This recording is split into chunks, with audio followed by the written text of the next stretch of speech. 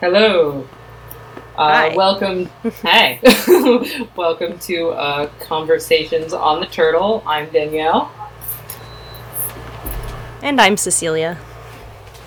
and we are starting with. We are reading from Ashtanga Hridayam, Chapter 1, Sutrasthana, and we're on page 13 of our editions. I don't know how many editions there are of this, but we are starting with Desa Bedaha, kinds of habitat.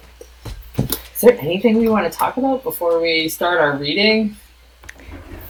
I actually have a question for you since it's the middle of summer. Yeah. We talked about different qualities. I don't know, maybe last time or the time before.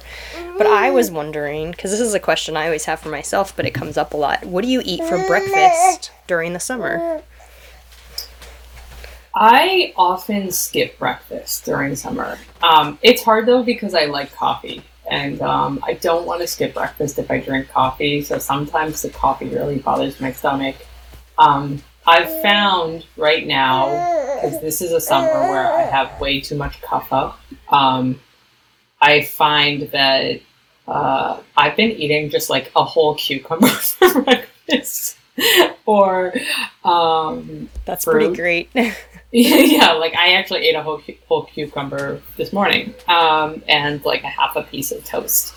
Um, I Yeah, I've had a hard time with breakfast because I really love sweet, heavy fall and winter breakfasts. Like my Me favorite too. breakfast Me is too. like oatmeal full of like stewed prunes and lots of ghee and maple syrup. I have a terrible sweet tooth. And the warming Which spices.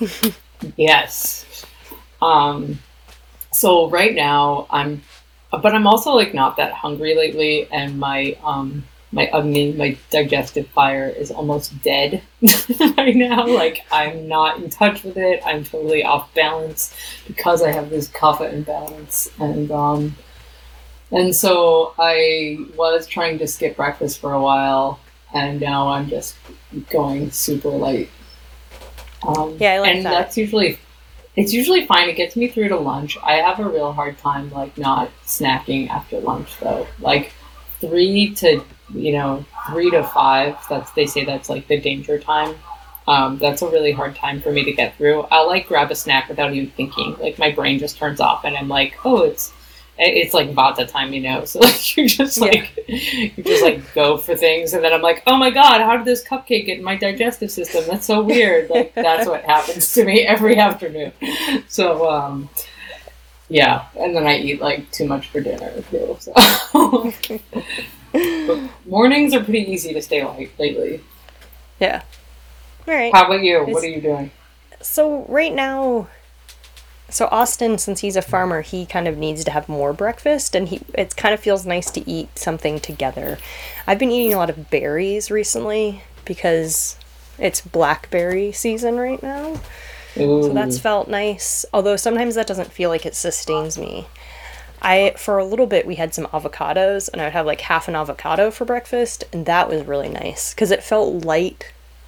It felt light in my body, but it was heavy enough with the fat to sustain me through to lunch.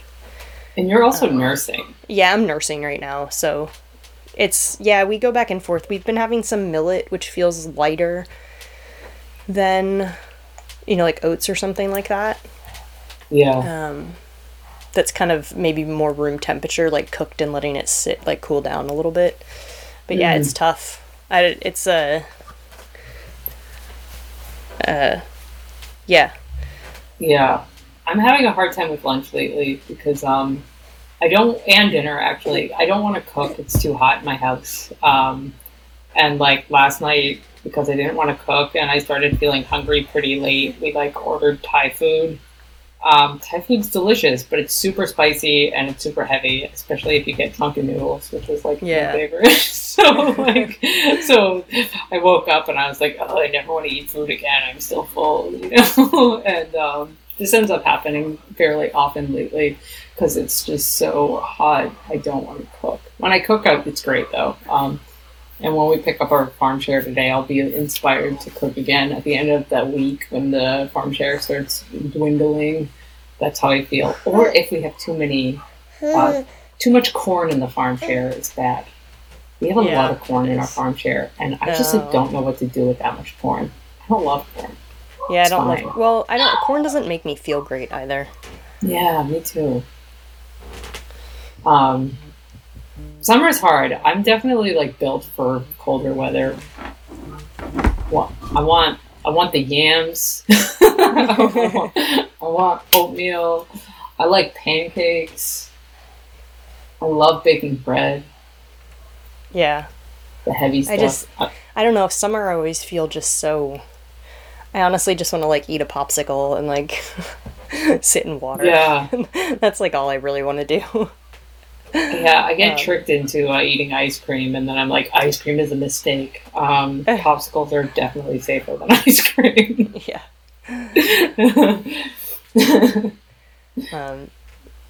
Yeah, I find cooking and eating can be the toughest, especially during these months like July and August, because by now it's been really hot for a while, and it still will be really hot for a while.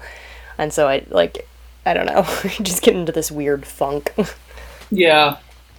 It's, I often want, I always want chips and salsa this time of year. Which aren't great, but they're, like, cool and, like, light. By cool, I mean, like, actually cold. But my stomach hates them, and then, it can be a little too spicy for this time of year.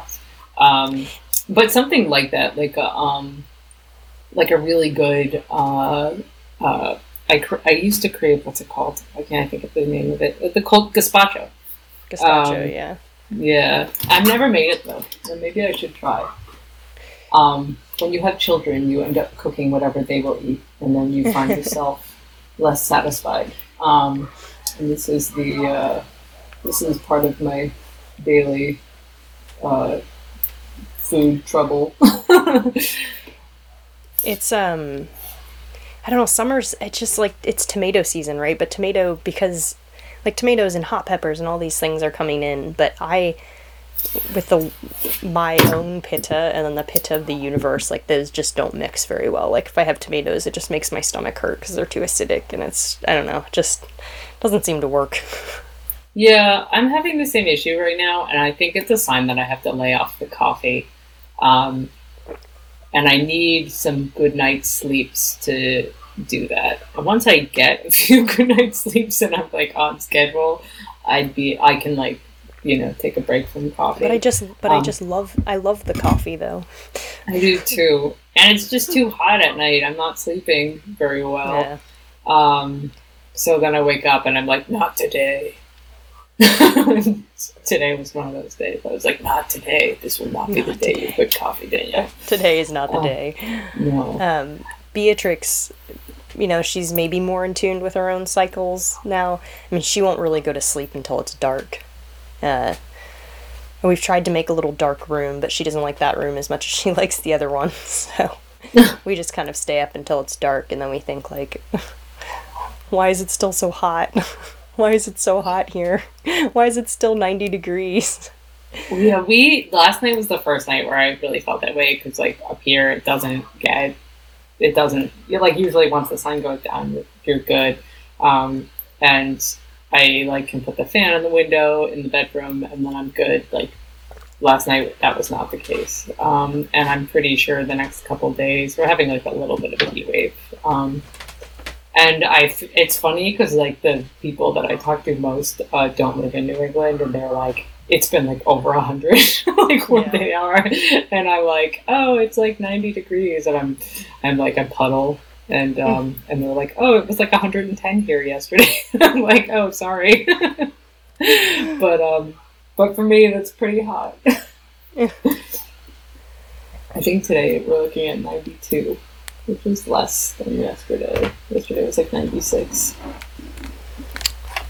That kind of leads. We can talk into kinds of habitat. That's where we're starting. Yeah, right. It's a nice little segue. Yeah. Do you want? I can start if you want to. Sure. So, Desha Bedaha. So kinds of habitat. Yeah. Yeah. Desha, habitat. In this science is said to be of two kinds: Bhumi, Desha, region of land, and Deha, or Desha, the body.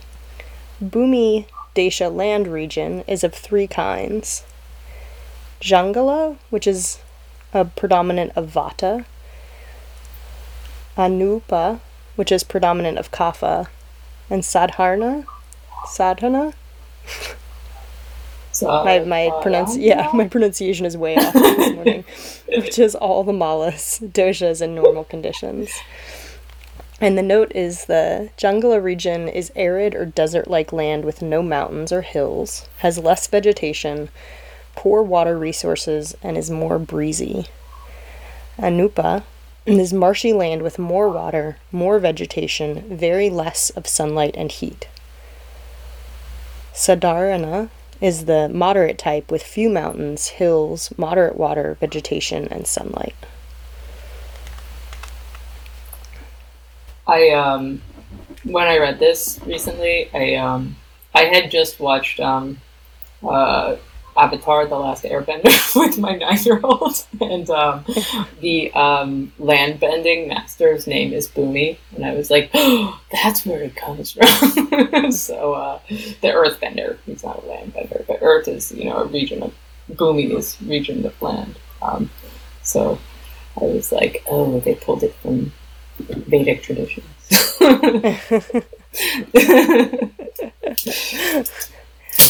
They pulled from all of it. They did. They pulled from all of it. It was actually a really fun watch for that reason. Because my son was like, where does this come from? And I'd be like, oh, I know a little bit about some of this stuff. That's neat to have that context. Yeah, it was kind of fun.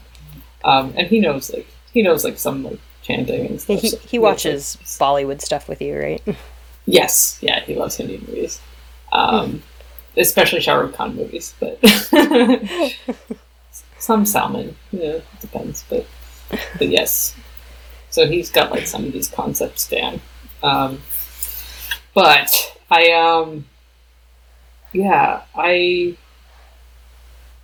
it's funny, I guess. I have one note here. I wrote, habitat is the body and the land, and both reflect the relationship to the elements. So, your body and the habitat in which you live have to sync up in order to be in balance. And I thought about how we can imagine our physical being as an extension of the land in which we exist. Yeah, that's neat. And what do you think the effect of climate-controlled houses are on that, or our existence in climate-controlled places? I think about that a lot because, I just liberated an air conditioner from the basement, and that doesn't belong to me. I found it down there, and I asked around. Nobody knew who it belonged to, and out of desperation, I installed it. But every year, I try to avoid the air conditioner for as long as possible. And when I worked in an office, it was a while ago, a long time ago. This is actually before I studied Ayurveda. I didn't let them install the AC in my window every year. I was the only person who didn't have an AC. The building wasn't air conditioned. It was a really old building. And everybody was so weirded out by that. But I found that if the AC was installed, I had a much harder time going outside, and I would get really hot or really cold very easily. So I've always I don't know what changed when I realized that. You know what? I think it was when I lived in Japan. When I lived in Japan, Japan's really hot, and I lived in southern Japan, and I don't remember what the temp was, but it's super hot and it's super humid. But I noticed in Japan, the air conditioning is very low. It's a subtle shift. And because of that, you adjust to the temperature outside pretty easily. And when I noticed it, I've never been somebody who has had central AC in their place. I usually live in old apartments, and But we usually have an air conditioner around for when there is a heat wave. But that being said, like, I guess I just didn't think much about it until I lived in Japan and I saw the difference between the indoor settings and the outside, and how subtle it was, and how I noticed I was able to adjust. And so, like, riding my bike in 90 plus degrees with 100% humidity didn't feel like the end of the world to me, because I wasn't going from like 60 degrees with, like, fluorescent lighting to the outdoors. Yeah, I think it makes a big difference. I it's interesting because I had the same thing living in Denmark. I mean, Denmark is not hot, but they do have, it does get warm in the summer, and there isn't a lot of air conditioning. But by being outside, even in the winter, like by biking to work or walking around, it just, like, your connection to the environment is much more tangible. And so when I went back to Houston, I tried to go on walks like around lunchtime outside with one of my friends, which was, I mean, funny because we were like at a Houston office building with, like, on this kind of major road with, I don't know, it was Houston, right? Where people stop and ask if your car broke down when they see you walking. But it was actually, like, that summer was much easier for me. I kept my air conditioning off as long as possible, as you said, in my house. And just by being in the environment more, it was a lot easier to, I don't know, it wasn't so extreme. It's so tough if you go from like a 60, as you said, like a 67-degree office with fluorescent lights out into like the daytime, whatever that temperature is. It's such a shock. Yeah. Like, your body doesn't have any way to adjust, and your body doesn't, I try always to think of what would be, I'm doing this a lot with a baby too, like what would people have done way back when, because that maybe is more natural or more like attuned to ourselves, and that can so much, that can just like ease the transition so much. And I think, I mean, I'm saying that fully admitting that we have an air conditioner here for the afternoons when it's 98 degrees outside, but it just makes a huge difference if you're in your environment for some part of the day. Definitely.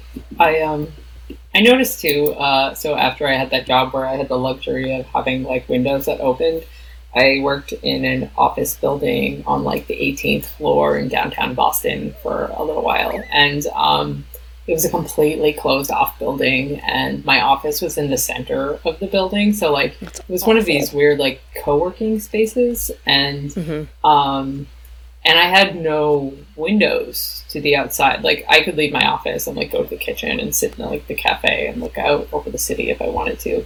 But even in the winter time, like, not having any, I only worked there part time, but it really did, like, not seeing the outside during the day, and not and that recycled air, and like on the 18th floor. Like, my nose was dry. I was tired a lot. Like, I really felt like out of it working there. And I realized how lucky I was to have this, like, I mean, my office, the windows that opened overlooked like a giant forest. Like, it was quite nice, and I could just sit outside whenever I wanted. Like, I could take my laptop outside, or so being in this space where I was completely sectioned off from the environment, even though it was like only for like 4 hours a day, it still felt pretty terrible. I mean, some people are working 40 plus hours a week in buildings like that, and I feel for them. I do. It's also a testament to what we can get used to. Right, so if you graduated from college and you just got a job on that 18th floor and you worked there 40 hours a week, like, you wouldn't know any different. So your body just thinks like you maybe think that you would just have dry eyes, or that, that all these things are maybe part of your own condition, or they're normal. Like, we normalize all these really weird things in our society. That's a really good point. I feel like I encounter a lot of this with clients who just say, like your example, like, oh, I'm just someone with dry eyes. And then when you look at their life, you're like, oh, well, this makes sense because of all of these, other parts of your life. And sometimes people are really reluctant to accept that, they've internalized these problems that they have, or these like discomforts as part of their identity. And it's like kind of, I don't know, it can be, it's hard to, I think that taking control or admitting that, or even understand, I don't want to say admitting, but maybe even understanding that you aren't, that these things aren't inherent in you, is sometimes scary, because it means that when you know that there's a problem, I think that there's a part of us that feels like not taking action is being irresponsible.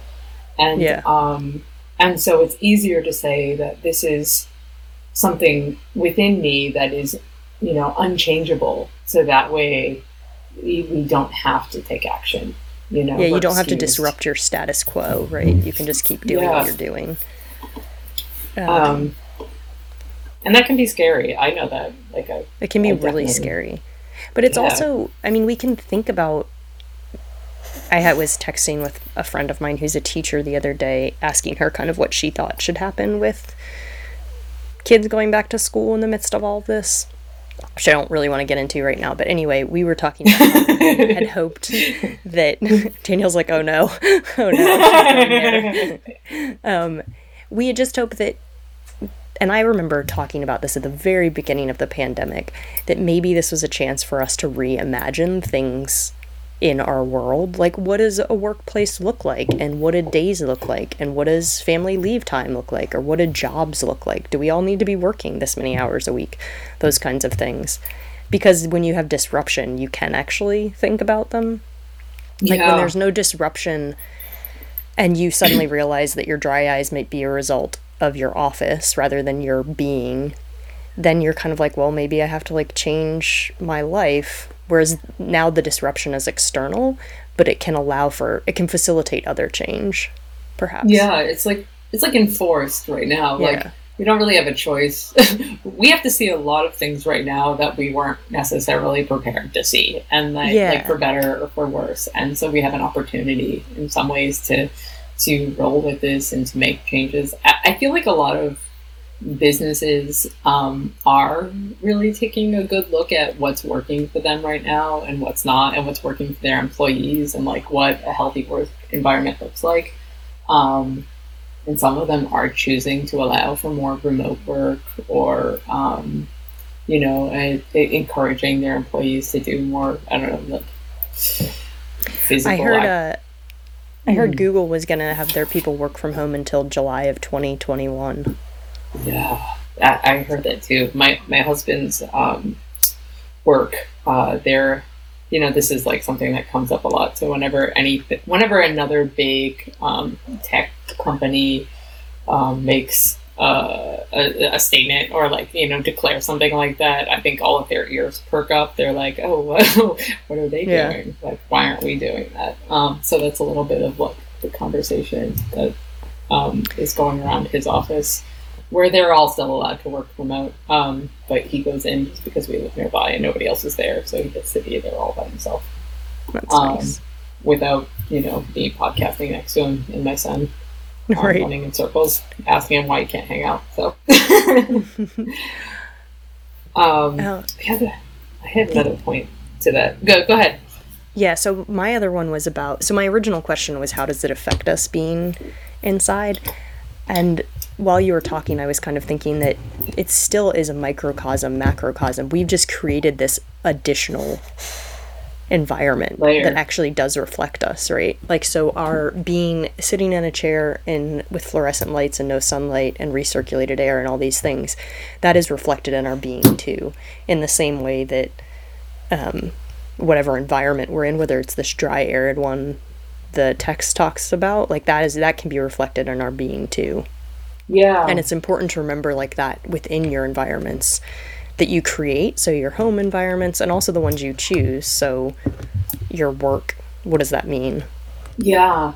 That makes me think a little bit about kapha imbalances, and there are some kinds of kapha imbalances that are so that like that hoarding is like a symptom of, and how people in environments that are too jam packed with garbage, they tend to reflect that in their physical being as well. Yeah. Even though it's a created space, but you end up taking on more kapha because you are surrounded by kapha. That's interesting. We're not going totally Montessori with the baby, but like some of the principles resonate with us.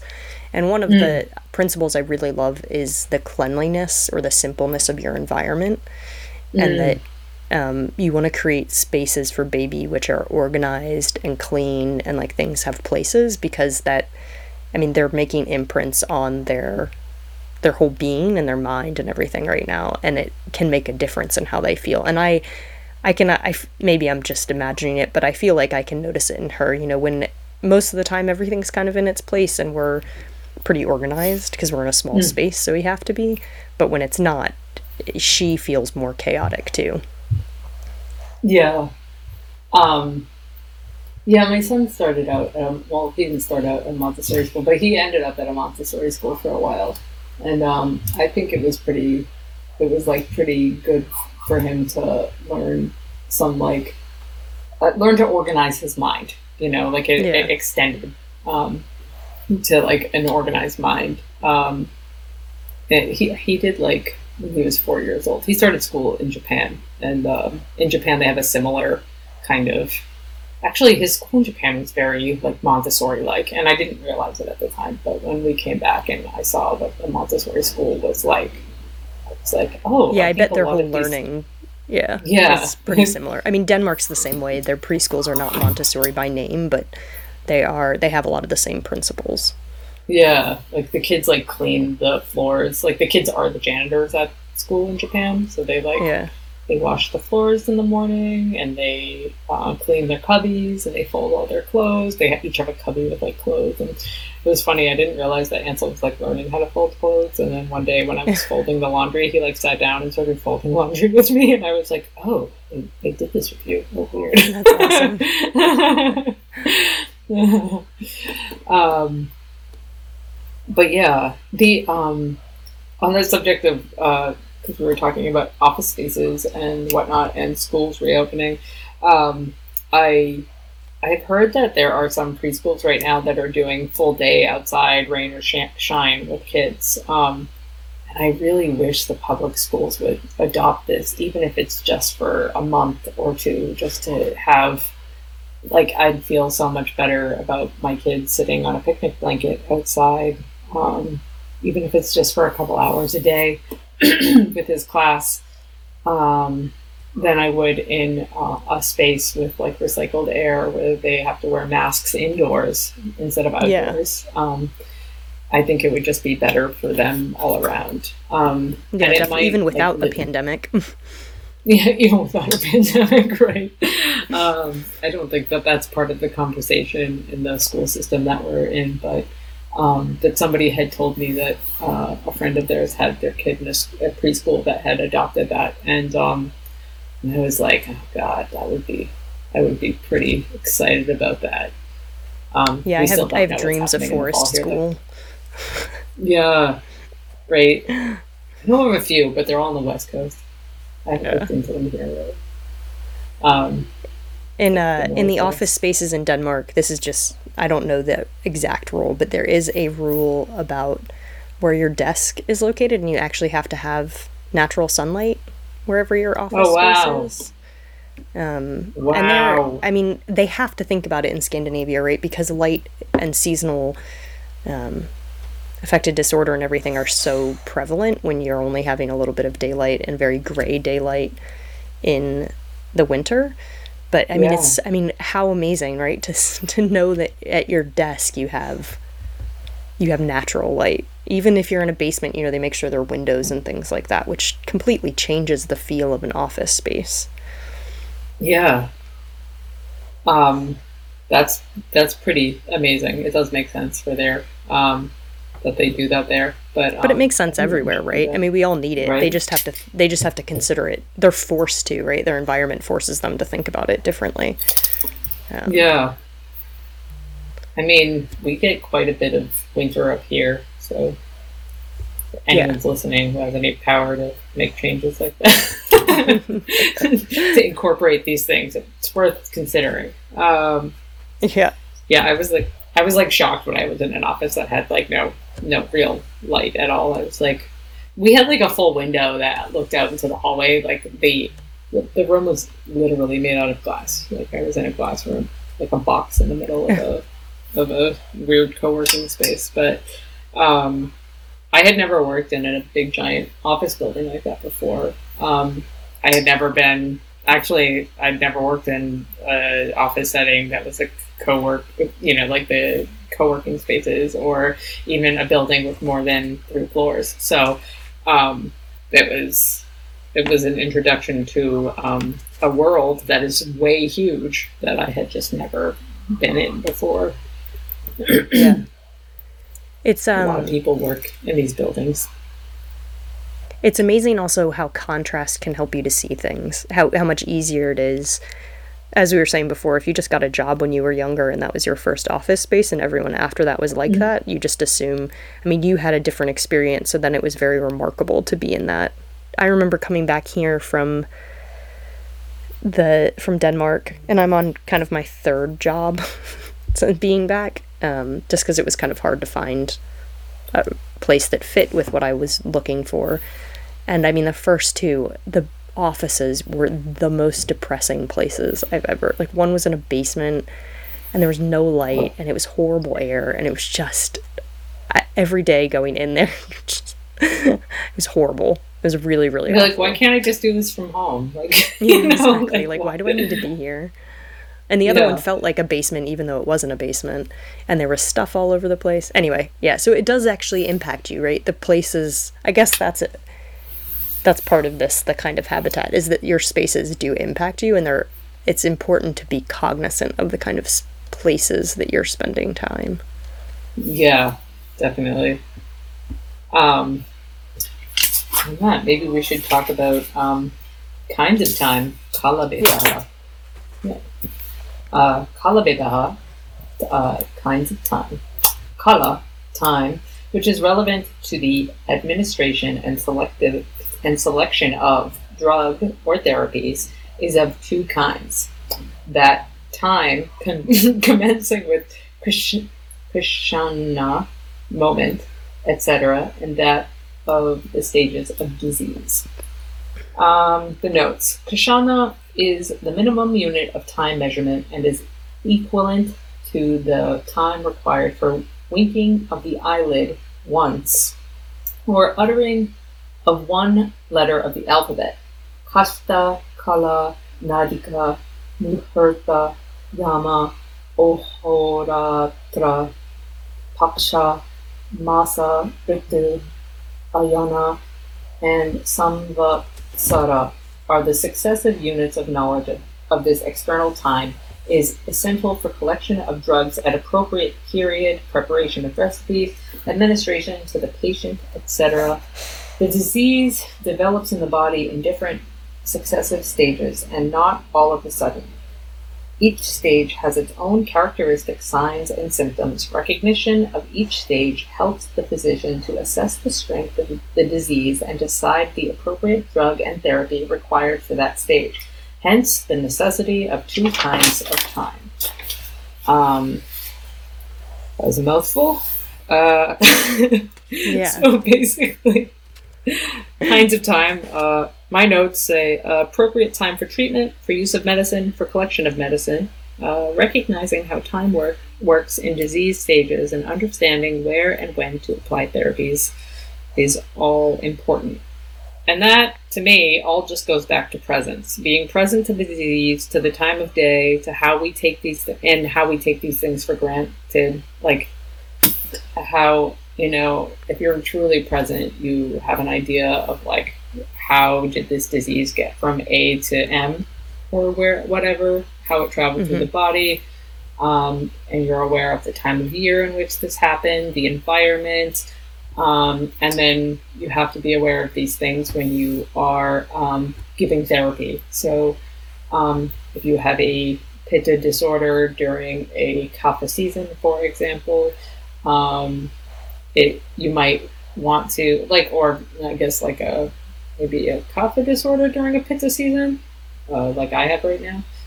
You have to be careful with the drugs that you're administering because you could accidentally raise pitta during, because pitta often counteracts kapha. You just have to pay attention to every aspect of time and place and the environment that you're in, and I think this all just comes back to presence. Yeah, I think so. And I mean, that whole awareness of the development of the disease, I think, is really important. So where is it in its lifespan too? Is it in the kapha stage of its disease development, or has it moved on from there? What is the strength of it? Everything. Yeah, I think that's the presence really that captures it quite a lot. And also this whole it's all everything. The thing we read about things being being medicine, poison, or food. If you're administering a therapy and it's not in the right time, in terms of moment, but also doesn't resonate with the stage of the disease, you could actually make things worse. You could, prescribe poison inadvertently. Yeah. Everything. I think this entire chapter goes back to that first statement about this this doctor who has the ability to be present and take their ego out of the equation so that they can see the truth, so Definitely. That they can access, they can not be blinded by one aspect of knowledge. They have to be able to see all aspects at once. Should we go on to kinds of therapies? Yeah. Right. Aushadha, Bedaha is kinds of therapies. Aushadha, medications, therapies, is, in brief, of two kinds: Shodhana, purification, and Shamana, palliative. So the notes say, Shodhana is the method of eliminating the aggravated doshas from the body forcibly, thus purifying it. Shamana, on the other hand, is to mitigate the aggravated dosha within the body itself. And then it goes on. For the doshas of the body, basti, which is enemas, virekana, which is purgations, vamana, emesis, are the best therapies respectively. Likewise, all talia, oil, gurta, ghee or butterfat, and madhu, honey. The note on that is, administration of different kinds of medicinal enemas is best for mitigating vata. Producing purgation is for pitta, and vomiting is for kapha. Using the medicated oils, both internally and externally, is ideal for mitigating vata, ghee for mitigating pitta, and honey for kapha. And then it continues, D, discrimination, darhya, courage, strong will, and atamadi, virajana, knowledge of the soul, etc., are the ideal therapies for the mind. The notes on this is D is the ability of the person to decide good and bad. Tarya, I'm not saying that correctly. I'm not saying any of this correctly, really, but it's the ability to adhere to the good, avoid the bad, and withstand difficulties with strong will. Atmadi, Virajana, is possessing or obtaining correct knowledge of the soul, of the aims and pursuits of the present life, as well as the future life, etc. In other words, a philosophical view of human life. These are especially of great value in the treatment of mental disorders.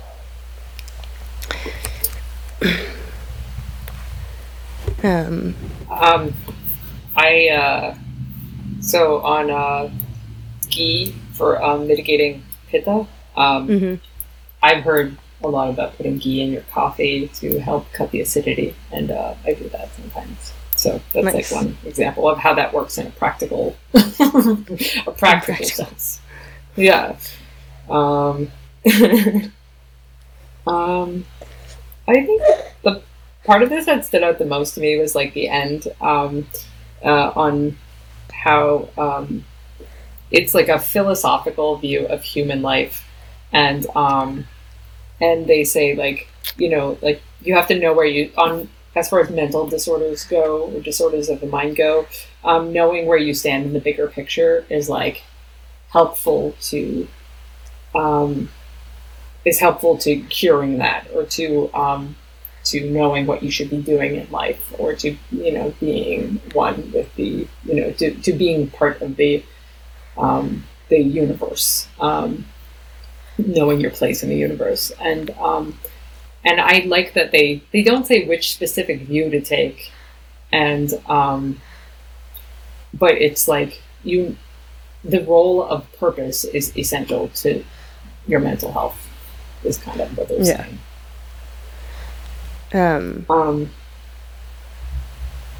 Yeah, I think that's so amazing, right? Discrimination, courage, strong will, and knowledge of the soul. That's how you treat mental disorders. Those are it's a really powerful statement.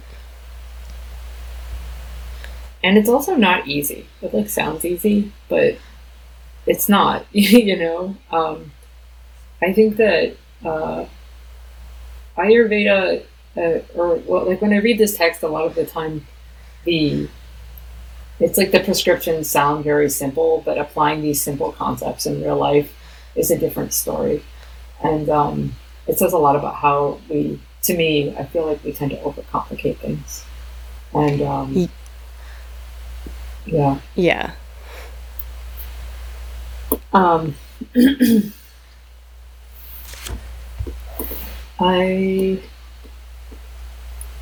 don't know. There's a lot of concepts here that we're going to end up talking about more. They're just introducing a lot, and I don't know that I have a whole lot more to say about this right now. But no, I think because they'll come up so much. I think it is neat to think about treatments of one being. It's essentially diet and lifestyle versus doing something more extreme, and how diet and lifestyle is a legitimate way to work with diseases. It's also like the foundation of your connection to the greater being, and the greater being is like the world, right? Like if we are the microcosm of the macrocosm, this very foundational or fundamental connection that we have is essential to how these larger, how our other faculties are operating. Yeah. If that makes sense. Yeah, it does to me. But like going back to source, I think is like the greater lesson, like for almost everything. Like if you can just like get back to the basics and build up from there, you can solve a lot of your problems. Yeah.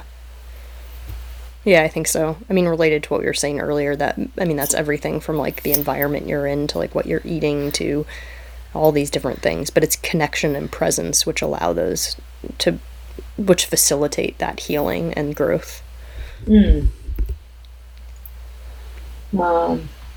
Should we move on to Chikitsa Padaha? Yeah, let's go. All right. I think that this might be the last one we should do today, and then I'll talk about the last two after this. But okay. Chikitsa Padaha, 4 limbs of treatment. The physician, the attendant, nurse, and the drug and the patient are the 4 limbs of treatment. Each one has 4 good qualities. The physician must be efficient, having learned the science and in all its meanings, implications from a preceptor, must have witnessed the therapies, gained practical experience, and pure clean in body, mind, and speech. The drug should be suitable for preparing many recipes, possess many good qualities, taste and other properties, endowed with virtues, genuine, not defective, and suitable to be used in different condition of the doshas, in different diseases, and different types of persons. The attendant, the nurse, should be attached, affectionate, faithful to the patient, clean in body, mind, and speech, efficient in work and intelligence. The patient should be wealthy, obedient to the physician, having good memory, capable of remembering and explaining events connected with probable causes, symptoms, etc., and of strong will, capable of withstanding strain of therapies, etc. I had a few notes on this one. The first thing that struck me that I wrote, or you can go if you want to. No, go ahead. Yeah. I was just they mention pureness and cleanliness several different times and how important that is. I don't know, that just struck, I just wrote that down as one line in the first part of my notes, how that means something, and not just like that the physician and the nurse need to be clean, that they need to be to come into the space to be people that aren't sullied by other things, whether that's ego or anything else, right? Yeah, that like goes back to the that first page. Yeah, exactly. Like clean mind, ability to see reality without their ego getting in the way. Right. And coming in with purity to what they're doing, right? They don't have an ulterior motive, or it's very hard to do that, to come into a space totally clean. To be able to perceive truth without bias. So that you can see what's really there. Definitely. I was interested that like the nurses also like emotional support, almost like the way that they're described. They're almost described like as a parental figure, as somebody who is like gently guiding the patient towards health. And if the doctor is making the decisions, it's the nurse who is helping to implement that and to coach the patient towards healing, emotionally, spiritually, and physically. It's a heavy role to play, and I think that's true. It really is. In Western medicine too. I mean, nurses work really hard. It's not. You end up doing. The nurses are often the ones that form the relationships with the patients. Yeah, really often, and they're the ones who. I mean, most people who've spent any time in a hospital for whatever reason will mention their nurses and how much of a role they played in their stay. It describes, there was one part on the wealthy patient and of strong will, and I was thinking about this. So it's like, why does it say wealth? Like, why does wealth have to do with it? But I think in a way it's describing the ideal patient as someone who can commit to their own recovery with action that is physical, emotional, spiritual, and financial. If you can support your own recovery, then you'll be able to like commit to it. I mean, Ayurveda isn't something, it's not a magic pill, it's something you have to commit to, and usually it requires you to make changes in your life that are not easy for some people. I think for most people, like every client I see, I end up saying, like, you have to do this for 30 days in order to see long-term lasting change. And sometimes these things they sound small, like waking up a little bit earlier every day, but it's hard for people to break habits, habits they spent years building. And so 30 days is quite the commitment. So if you can commit to this financially, physically, emotionally, spiritually, then you will do it. And on that note, I also thought about, I do free sessions a lot of the time for people, and my clients that have not committed financially, I'm I'm happy to treat them, but they often are the ones that don't do the whole 30 days. They end up giving up sooner. And I just like noticed that when I was reading it, because there was a part of me that was like, why does the client have to be wealthy? My initial response to that was like a little critical. And then when I really thought about my own experience with clients who aren't willing to commit that much, even if it's just a little, I just noticed that they tend to be the ones to give up sooner. And maybe that has something to do with it. I don't know. Yeah, it's interesting. I also thought about how if you just think of our normal medical system and how if you don't have wealth, and that wealth can be wealth of a job with good insurance or the wealth to actually take time off work, how you almost, like, people then have chronic conditions as a result because they can't afford whatever, Western medicine aside, whatever problems there are with it. If you don't have that ability, then it's really hard to get better. I think of when I was a pedestrian and hit by a car, and I happened to have very good insurance at that time because of my job, which is just kind of silly in this country that's how they're all interrelated.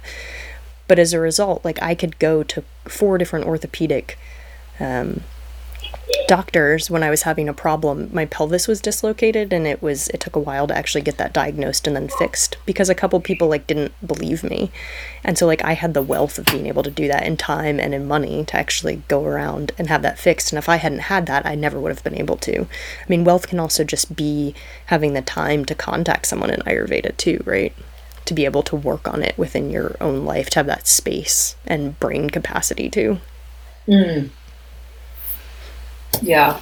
And when this was written, I don't know what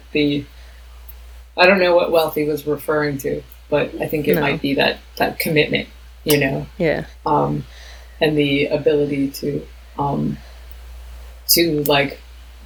whether it be pay for treatment or commit to treatment, like your wealth can be wealth in spirit. And yeah.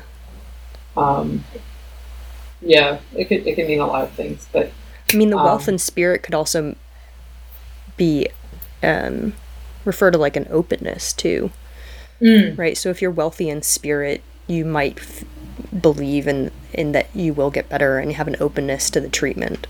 Because if you don't believe in it, then usually it doesn't work, right?